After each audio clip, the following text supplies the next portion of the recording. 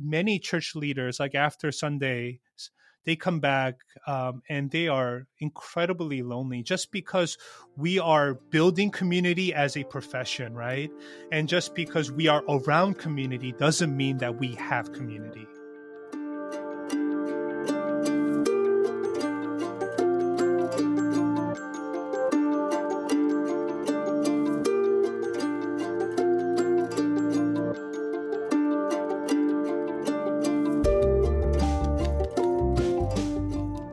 Welcome to the Wellspring Soul Care Podcast. I'm your host, Richard Gotthard, and I'm part of the Wellspring team. At Wellspring and Soul Care, we deeply desire to help pastors, leaders, and others serve God and others from a well-tended inner life and a deeply connected life with God. We offer retreats, other resources, a 9-month cohort for pastors and nonprofit leaders, and this podcast is another resource we hope will serve both our Soul Care alumni and the Christian community at large. We talk to pastors and thought leaders, authors, and others. In today's conversation, we talk to one of our own Soul Care alumni, David Kim. David is discipleship pastor at Westgate Church in San Jose. He previously was interviewed by us to talk about a children's book that he wrote and kind of unexpectedly got known for. But now he's written a book called Made to Belong. It's a journey to discussing the epidemic of loneliness in our deeply connected but relationally disconnected age. It's aimed at the church, but really has a wide audience in view. It's well researched, it's well thought through. I think you're going to enjoy this conversation on a deeply relevant topic. Enjoy our conversation today with David Kim.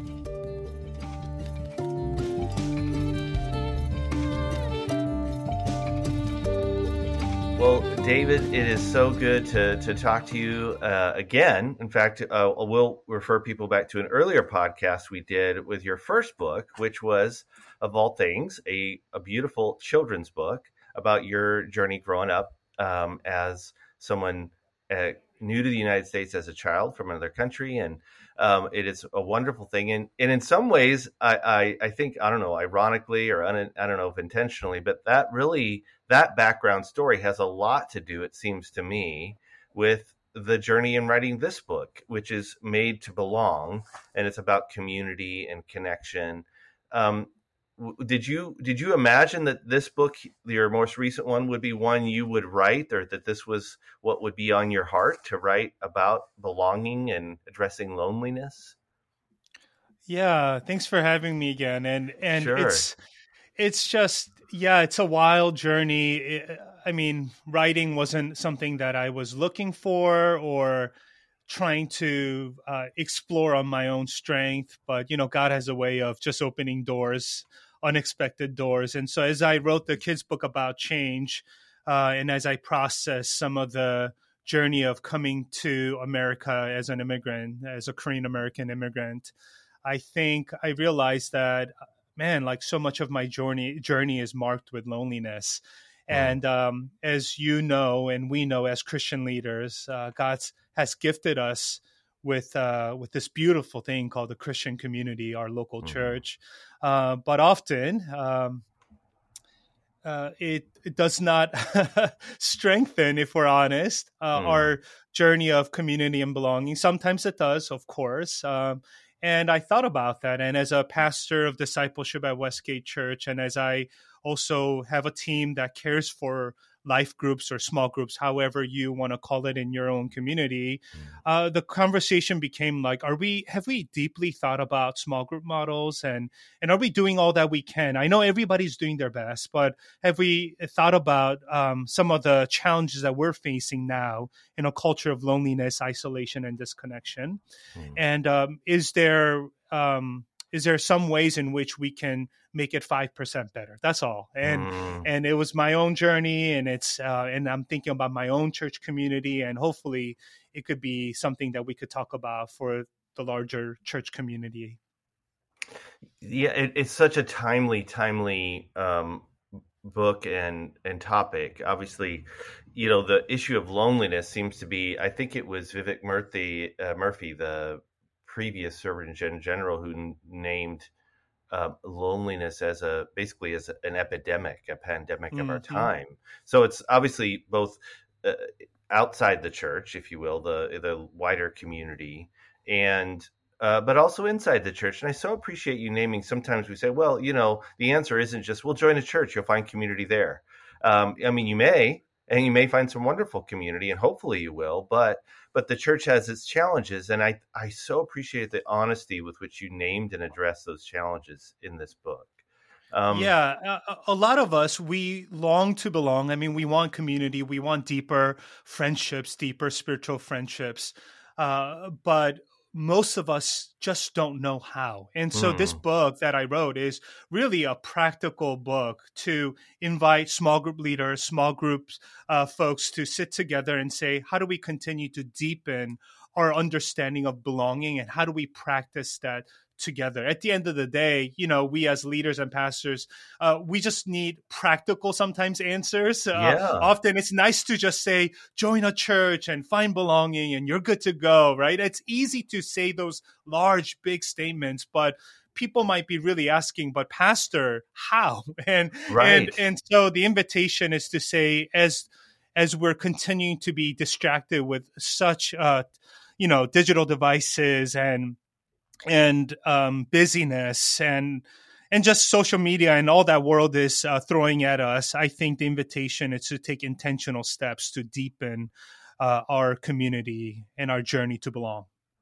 That's so true, and I think what is great about your book too, David, is it's not just, okay, let's diagnose, because there is diagnostic. I mean, where's it coming from? Well, yes, it is the digital devices that are at our fingertips. It is the busyness and the distractedness of our age, but it's not just lamenting those things. It's saying, well, what is a way forward? What are some very practical steps? And so with that, there's 5 priorities that you get into and right away. And I want to jump right in then to the very first practice, which is priority that you name, which is, I mean, maybe you could say more about that. Like, what does it mean in real terms? Like, many people would say, well, of course I know I need relationships, and of course I need community.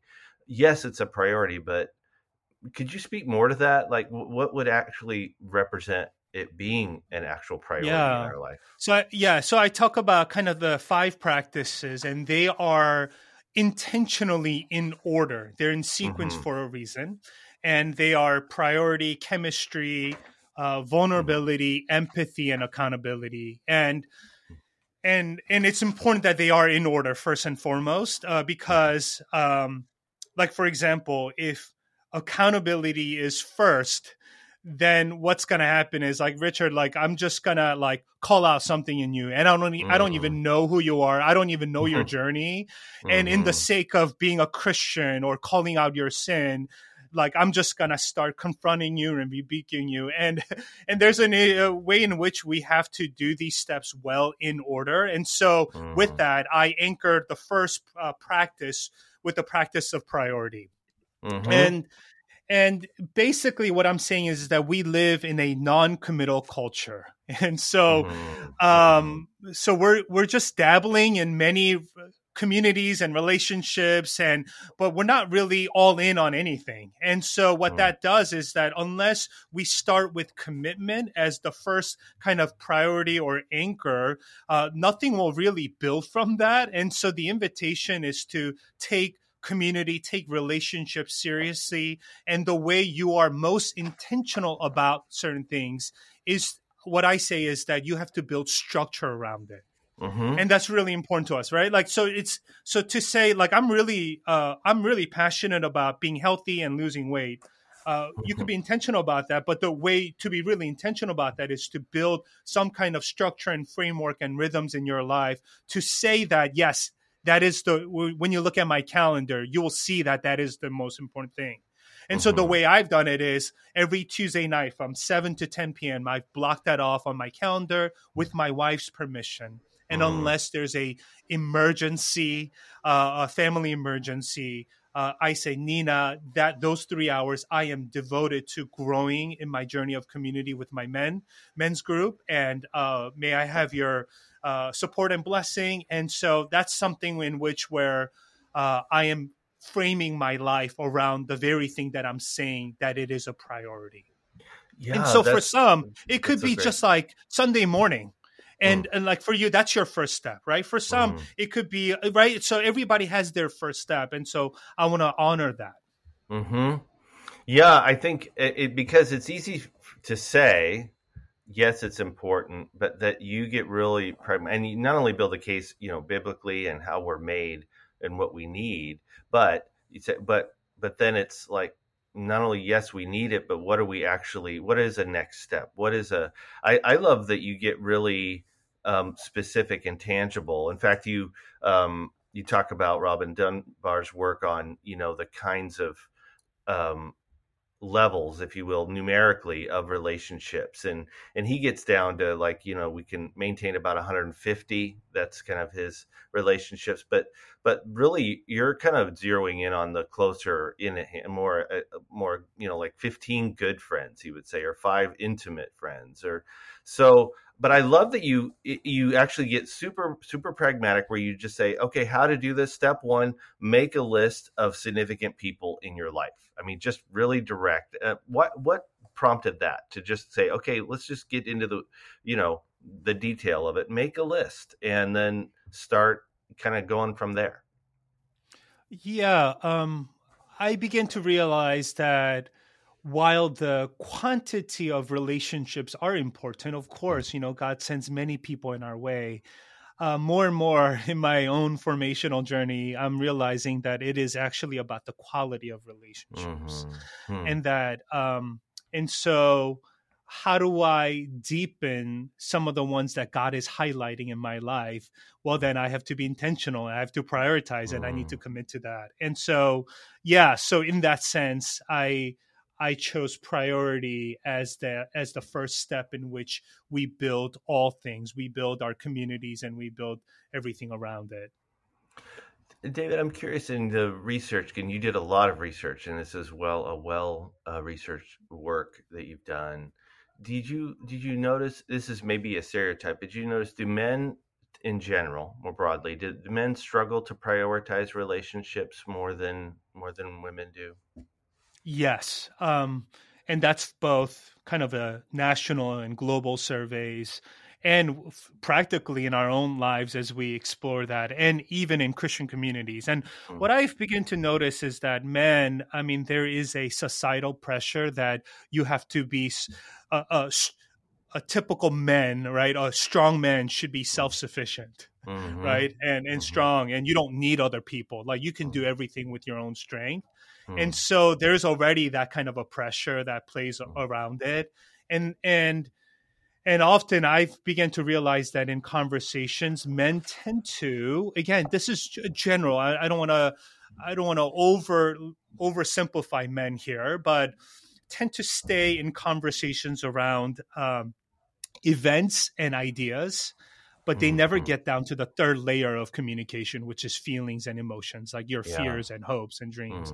And so it's always about news and events and your next project and goals. But the invitation is to go deeper, and many men have not been trained in that. And also the society tells you that that's not what it means to be a strong man anyways. Right. And we don't want to be perceived as weak or needy, or or something. Emotional has a negative connotation, right, in our culture, in our society.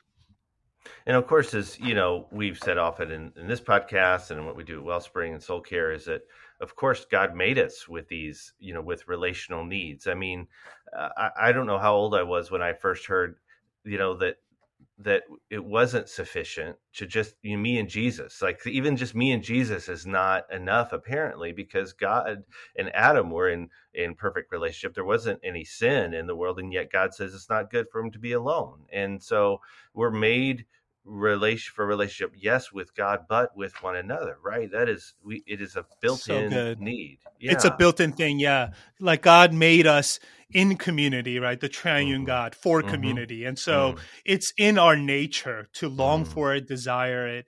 And often, maybe I'm jumping the gun here, but often, like, churches, God's sending many folks in our way, and we, in our best attempt, we offer small group as the model. And again, nothing. I'm not knocking on it. I just think that small group models, we just have to be careful and be more intentional about it.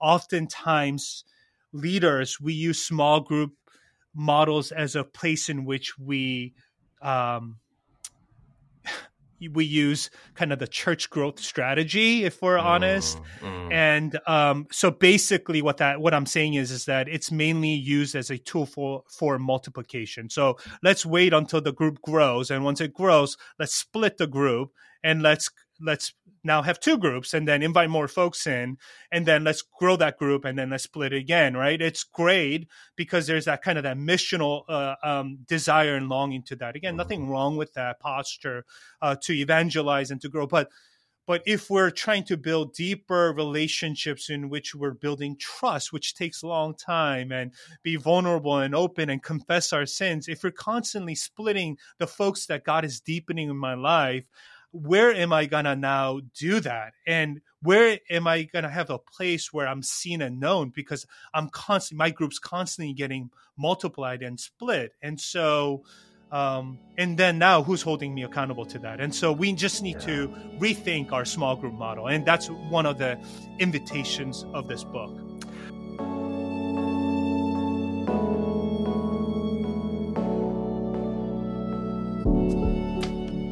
Yeah, in fact, I would just say, we'll just kind of pivot to this for our conversation here, is as a pastor for many years and, still very much involved with the church broadly, is that we've had for several decades now, kind of the default setting, if you will, is for churches just to say, yes, we are relational. And I think you distinguished in your book, too, the difference between being a friendly church and a place where you can actually make deep friendships. That's very different. Right. Lots of churches are friendly, like you show up and people are nice and smile. And that's good as opposed to being unfriendly. But that doesn't mean that there are deep friendships. And so we've had this model that's basically said, well, we've got something for that. It's small groups. So get in a small group and you're good to go. And we'll just do that. And I would just say, again, my take on it too, from reading your book too, David, is that the next to the last chapter where you really dive into some of these things at a church leadership level. The book itself is great. That chapter alone could be, as you say in it, could be its own whole book. But it's also like, if you're a church leader, even if you feel like I got a good handle on relationships in my life, which you may or may not, that's great. But get the book and read that chapter and listen to the questions. But so talk about that a little bit. Let's just dive into that, because as you said, sometimes the issue isn't just, I'm in a small group, but if the church is using small groups as a sort of a growth engine, right? We're going to keep growing them and multiplying them. And so maybe the people come and go from my small group a lot, or my group keeps splitting. It's hard to build depth and trust, isn't it? And yeah. What else gets in the way in the typical church small group? Yeah, I think when it's just primarily content-based small group, so let's just regurgitate the sermon again. I'm sure your sermons are great, and and it's important, and Bible studies are important, as teaching is central to our formational journey with Jesus, right? So it's not a knock on that, but once it's just content, we can get good content now anywhere and everywhere, right? And so if you spend all of your time just discussing the content, the conversation should be like, what is the content doing in your life? And what is God doing in your own soul in light of the content? The emphasis should be more about your own soul's journey with and the struggles with the content, more than just regurgitating the material itself. Or sometimes the main emphasis is just like churches, lack of better words, like church's agenda. Like, these are the announcements that's coming down the pipeline, and we will use small groups as a way. Again, it's important to communicate to our people, and I get that. I am in a church, and so I hear you, and and I feel the pain, and I know that many leaders listening to this, you long for deeper communities of your church folks. And so the invitation actually is that the greatest way to grow our church is that, I mean, Jesus said it. Jesus said, if you love one another, they will know, right? Like they will know. And so there's a draw in which, like, as we love one another, people know that you are my disciples, and people will see that, wow, there's something really special and beautiful happening. Those friendships are so different. Those communities, the way they care and love and support and hold each other accountable, like I don't see that anywhere else, with both grace and kindness and with truth, and so that will actually draw more people into your community. And so instead of just quickly doing this multiplication model, what happened if we just invite people to a deeper friendship, and may that be the draw in which other folks will come to your church? And so again, I understand the struggle, right? We all want to, in some sense, grow our church, both numerically and in spiritually and deepening wise. And so I want to kind of, have us kind of reconsider or rethink about these things. That's so good. I think too, we're if we're really, paying attention, we'll notice that the culture around us, and of course we're here in Silicon Valley, and it's not exactly I will say it's not exactly church world, in a sense of like people aren't looking for church. They're skeptical, maybe cynical about churches. And so I think, to your point too, David, if people come to a church or they come to a small group and they feel like somebody's got an agenda, that's really not about them, but about the institution or the organization, that's going to turn people off and push them away. So I think they really are asking that question. People are, I think all of us are, can I be seen and known and valued and loved here just for who I am? So that'll hit that. Good. So one of the practices then that this will we're jumping around a little bit here, but one of the practices that we talk a lot about in churches, in small groups, is accountability. And that is one of your core practices. But I appreciated the way you were so sensitive to the way that word and that term gets maybe misused, or more probably misapplied in a lot of settings. Can you speak about, what do you see what's healthy accountability? What isn't it? And what is it in the context of real community and connection? Yeah. So I said earlier, right? Like if you start with accountability, right? Then, I mean, that's what we would call in our church world spiritual abuse, right? Like you don't even know my story and you're just going at it, right? And so basically what that is it's just unfolding a church or church leader's agenda, his or her frustration in your life, right? That's all that is. But if in a real accountability, in a biblical, Christ-centered, God-honoring accountability, it is really the definition that I've come up with. It is really coming alongside one another to help them become all that Jesus is inviting them to be, right? That's how I have come to understand accountability, right? It's coming alongside one another to help them become all that God is doing in their life. And so it's paying attention to what God is doing in their life. And it's being sensitive and listening in and seeing the stories that God is unfolding in them. And in that place, God, would you give me wisdom, discernment to partner with you and your spirit in their life, to come alongside and to speak words of encouragement and hope and correction and whatever that may be, so that they could continue that path that Christ has set for them. And so, that's kind of how I share that. That's so good. In the book. And again, I love that, first of all, you called out and even named, because we where this term gets misused, as you said, and just calling out that when we say, I'm going to hold you accountable to, whether it's my agenda or my plan for your life, and call it God's. I mean, I love that you call it like that's abusive. Or starting maybe too quickly. It's like, hey, we don't even establish trust and a depth of relationship for you to, just start, telling me things or saying or correcting me, for example.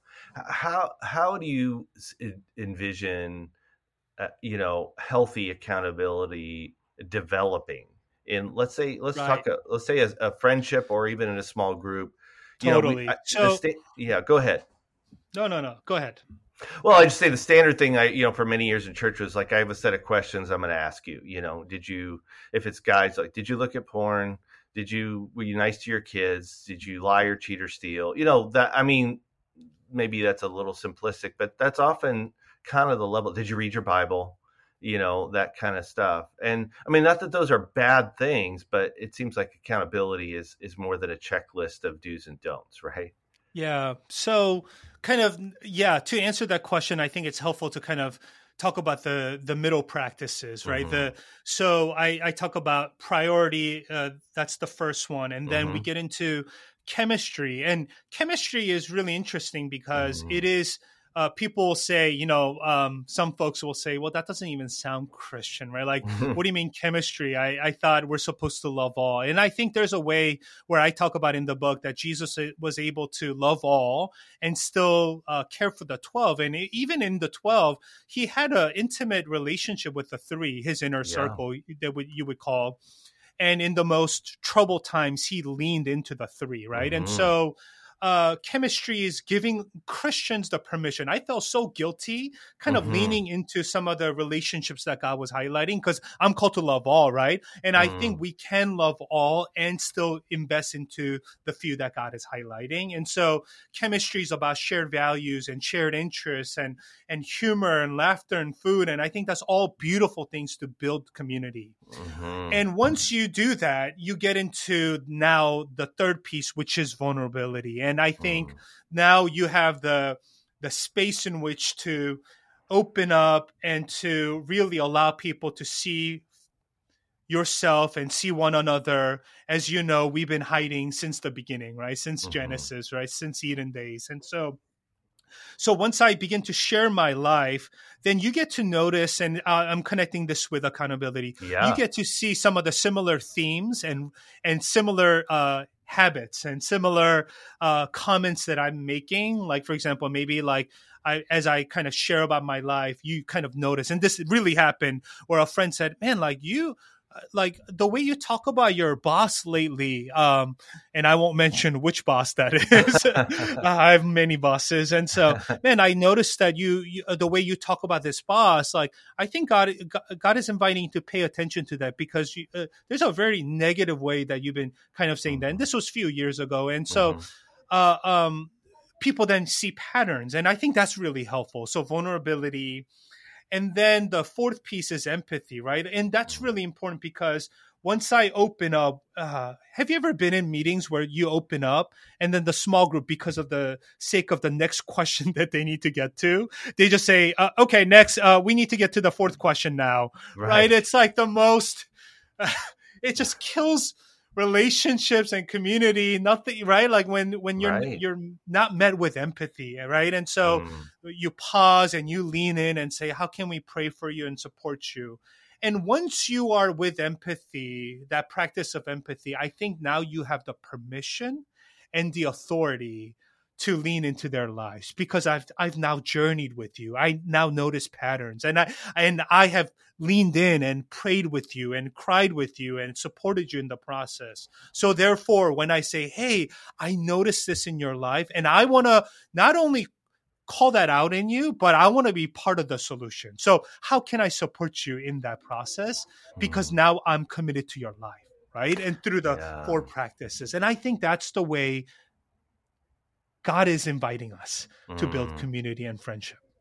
I love that progression too, because it's like you said, we don't jump right into, well, we've shared our stories, and then now that and sometimes there can even be a forced vulnerability. It's like, okay, share your story, kind of back up your truck, tell us your story. And now confess all your sins. That's right. Yeah. Now we have permission somehow, or as implied permission to just, jump into the deep end with your life. And I think building on not only that, like you said, the priority, I think that even the chemistry too, and saying we're not going to have, only certain people are going to have certain levels of permission, if you will, to speak into our lives in certain ways. So it's not just for everybody, right? Like and to say to somebody, I'm going to hold you accountable, is just kind of almost a funny thing. I mean, it can be an ugly thing, but it's like, well, does the relationship is it built to the level to hold that, right? If we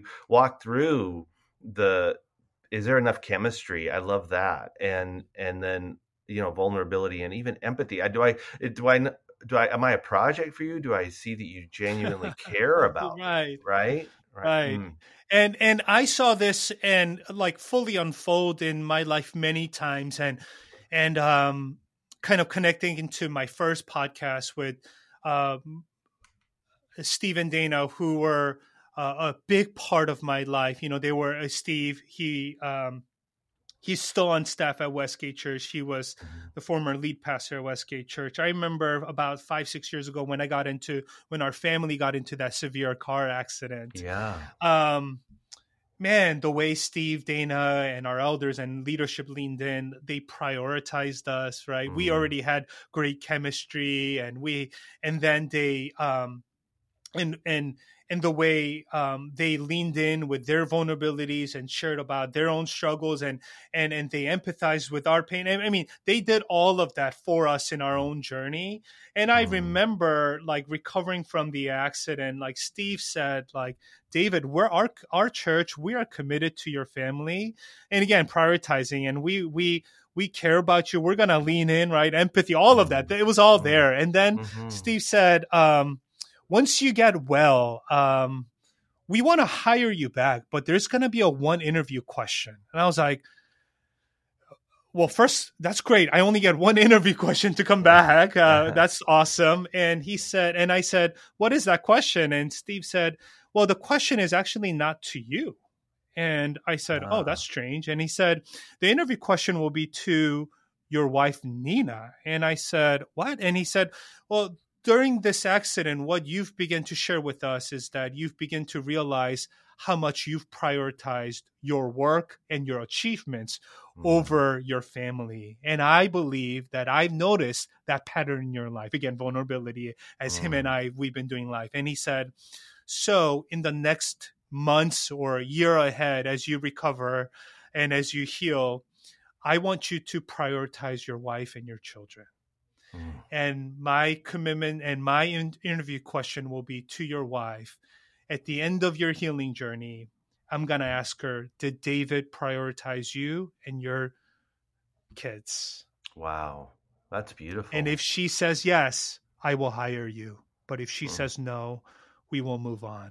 And that final piece of accountability, it stung, but he sees my life, he knows me, he knows my family, and he's seen the repeated patterns. He's empathized with me. They supported our family throughout our healing journey, and they leaned in, but they did not leave it there. At the end of the day, the goal of Christian community is to encourage one another in our journey of Christ, forming us into more like Christ, right? And so that peace came with such care and gentleness, but with precision.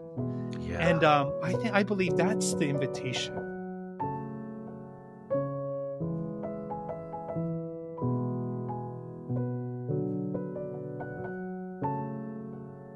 David, this so much of this book is so vulnerable. I mean, you share so many accounts from your own life. In fact, you open with a pretty hard letter from a friend that I read it and I'm like, wow, I don't know if I'd put that in a book because I didn't look so good in that. But where a friend said basically, you weren't a good friend to me. And yet, as you unpack your story, this was from your kind of adolescence, right? And I, I don't know if that person was just venting, in this letter, and then, but you also unpack, even to have, I would say, empathy for yourself as to what was going on in your own life. So, this person was saying, hey, you didn't act in these ways as a good friend to me. But as you reveal parts of your story going on, you talk about a little bit about what was going on for you that made it difficult for you to be able to show up for another person. I mean, there was a lot that you were dealing with in that season of life too. Right. And I mean, growing up, I had no idea. I was just in so much pain, and I didn't Mm, even know that I was in pain, right? I mean, coming to mhm, America when I was 10, I had to start all over, new mhm, language, mhm. culture, friendship, neighborhood, community, like even food, like everything changed before my eyes. And I had to Yeah. navigate and start all over. And in that process, I think I was just so lost and I wanted to be seen, known, and cared for, and just wasn't happening. And so I think in my own ways, through a lot of online gaming, pornography, and shopping, and just all sorts of ways, I think I was just soothing my pain of this young David who just needed care and he didn't know how. And so I Mhm, had a lot of coping mechanisms to just distract myself. mhm, And so I couldn't show up for anyone else really. mhm, And so when mhm, he called that out in me, I'm like, oh man, like, yeah, I'm not making excuses, but I'm like, man, like, oh boy, like there's a lot of work I need to do in my own life. yeah. And maybe God did send me people, but I didn't even have the eyes or the awareness to even see that, and so Mhm, mhm. yeah, I resonate with. And and I think that is an important part of relationship building too, is that, as you look at your own journey and the wounds that you were experiencing, you talk about, man, so much dramatic change and feeling like an outsider and longing to belong, and how that took a long time and a difficult journey to get there. But as you did that, as you dealt with your own pain, then you had not only eyes to see, but greater capacity to offer care to other people, right? I mean, I think that seems to be a critical part of the journey too. Is why we deal with our own wounds and pain is not just for our own healing. It's also so that we can, be able to come alongside other people too. Yeah, so I think right off the bat, I think chapter 2, I talk about, yeah, like our barriers to belonging and so Hmm. much of our family of origin and childhood Hmm. wounds and Hmm. our attachments and all of that. It affects the way we build community. And so this is why it's so, sometimes I understand why, but it's so unhelpful when you just go up on stage and say, why aren't you joining small group? Just belong and commit, right? Like people are like, but I have so much pain. And so we have to come alongside so that they can begin to process some of that stuff because they don't even know how to engage with one another. I mean, even the emotional intelligence data over the last 10-15 years, it's been declining every year. And Hmm. we don't even know how to even have a conversation anymore. We don't even know how to like look at someone in the eye properly, right? And so Hmm. there's like so much pain and our social intelligence, emotional intelligence is going down. And so we need a lot of help. And so this book is just supposed to be just a helpful resource for our Hmm. communities and our small group leaders who are trying to do it with their best, with all that they are able, have the abilities to do, and they just don't know how to continue that conversation. This is supposed to just be a helpful resource for all of us and for me, and to deepen our communities together. Well, and it really is too, David. You've given I would say it's a primer on community, and it is one of the things that I really appreciated about it too. And I said this to you before, before we started recording, is that it's not a self help book. I mean, it is very helpful, but you really grounded really every element of these practices and journey in Scripture and in God's truth. Um, Talk about that. How did the interplay between what you were reading out there, if you will, because you did a ton of research, and rooting that in Scripture. How did that interplay work for you as you were researching and writing this book? Yeah. I mean, as a pastor, first and foremost, and as a Hmm. discipleship pastor, like we we are building these communities not so that we can just build them, but that we are building it in order to help us form more and more into Christ likeness. And Hmm. so I really thought that building an intentional community around Jesus is the best way that we build a holistic and authentic community. And so, and so I didn't want to just build a community book for the sake of fighting against loneliness, though that's an important piece. The goal is that that we would support one another in our journey of becoming more like Jesus. And so I think that anchored me to not just critique kind of the cultural moment and name some of the challenges of building and forging deep communities, loneliness, isolation, and digital devices as we live in Silicon Valley. But how does this all form and move us into becoming the kind of people who love God and love one another and love the world well? Yeah.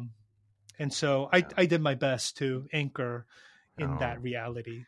You really did. It's very robust biblically, and I think that because as we're seeing, there's a book out now by one of the authors of the or leaders, I guess I would say, of this really longitudinal study from Harvard on happiness, the whole happiness project, and at the core of it, distilled is relationships. Relationships are what are at the core of people that would report themselves to be happy. And yet we'd say it's not just a means to an end, be in community because as you belong, you'll be more happy. That's true, but it's not the only goal, right? It is that community is what helps us, is a critical foundational piece of what helps us become more like Jesus. And right.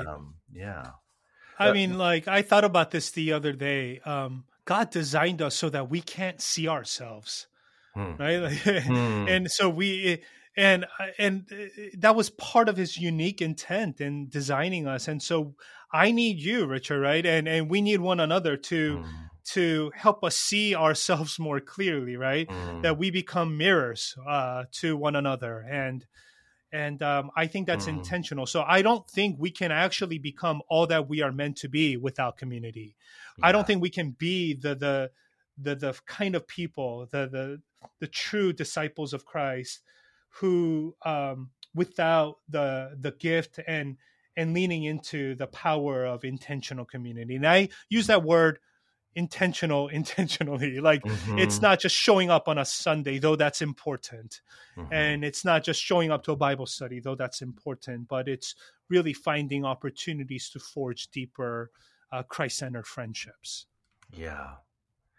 David, this book is a real gift, and I'm so grateful for it. I think it is an excellent resource for, I think, small group leaders, church leaders, really anybody though can learn more wherever people are at in their journey in friendship.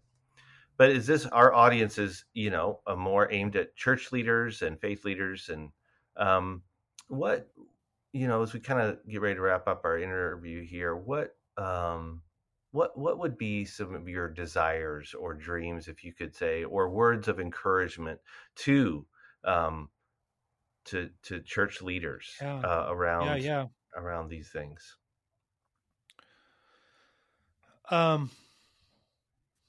I would say, as a church leader myself,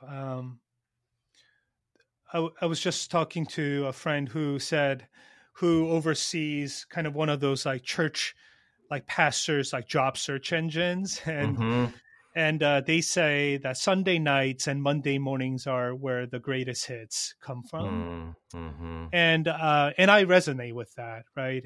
Many church leaders, like after Sundays, they come back and they are incredibly lonely just because we are building community as a profession, right? And just because we are around community doesn't mean that we have community. And the invitation, and especially invitation for church leaders, is that oftentimes we don't know how to forge belonging in our community because we don't have that for ourselves. Yeah. Where we are open and honest and vulnerable, and where we can take off our titles, right? Like I'm not Pastor David Kim in my men's group, that I'm just David, and where they see me for who I am. And I would say the invitation is that we continue to guard our own belonging journey, our own places where we can be fully seen and fully known, and where we can be loved and cared for and called out. Like I have I host kind of a gathering for newcomers for Westgate Church, and the newcomers' questions have changed over the years. And I've been doing this now for 6-7 years. And in the last 3 years, one of the first questions and the most repeated question that we get asked is, who's keeping the senior leadership team accountable? Yeah. And right. And it's an invitation for all of us to say, let's guard our own belonging journey, and let's prioritize, as we're telling our people to prioritize community. Let's prioritize our own journey and where we have a safe space for ourselves. Yeah. And from that place, let's offer the gift of community and belonging. That's so good. And I just would really reiterate that as we, at Wellspring, and we journey with literally hundreds of pastors, faith leaders, nonprofit leaders. What we are finding more and more increasingly is that, as you said, pastors, many leaders are very lonely, and we say, well, it's kind of goes with the territory, and it does to a certain extent. Sure. But like you said, do we prioritize it ourselves? Do we? And I would say, you hopefully will find a certain amount of community within your context, within your church, and that you should be intentional about pursuing that. But you probably are also going to need safe and separate spaces outside of that church setting, if you're a leader there, especially, because certain things that you're dealing with, or you're not able to share because of things that people that are involved. But do you have somewhere that's safe and separate and even sacred? And we use those words to talk about even what we try and offer in soul care and with our soul care alumni at Wellspring, is that, we're not the only, but a place that people can be, a place and space where people can pursue or cultivate, those kind of connections. And that it's not just, well, that's a bonus. As I appreciate so much of what you've been saying, David, this is essential for our health and for thriving. So yeah, I mean, Wellspring didn't pay me to say this, and I would say, yeah, Wellspring has been that place, one of the places for me, and thank you guys and your leadership team. Really grateful for that, and what a gift to the Bay Area leaders, and I would say even spiritual direction too, like Terry as my spiritual director, creating that kind of safe space where I can just come just as I am and explore all that God is doing in my life. And so just want to say thank you to you guys and the gift that you guys are to the leaders. And we so desperately need it. And we're grateful for you. Thank you, David. And thank you for the gift of this book. We'll obviously in our show notes, put where you can find it and how you could connect with David. Is you might want to reach out if you have more questions. So David, thank you so much for this conversation, for this book, and both timely and essential, and for the great work you're doing. So thanks for spending some time with us. Thanks for having me. Appreciate you.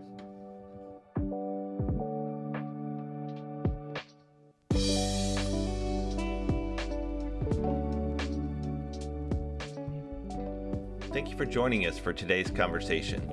If you found it helpful, feel free to share this podcast with others and subscribe to it on iTunes or Spotify, wherever you found us, and give us a rating. We'd really appreciate that as well. Again, if we can serve you as part of Wellspring, we are here to serve the church, both its leaders and people, in whatever ways we can. So go to wellspringca.org to see what resources we have to offer and how you can be served by them. Go to our Facebook page, just search Wellspring on Facebook, and you'll see lots of resources there as well. Thanks for joining us. Until next time, grace and peace.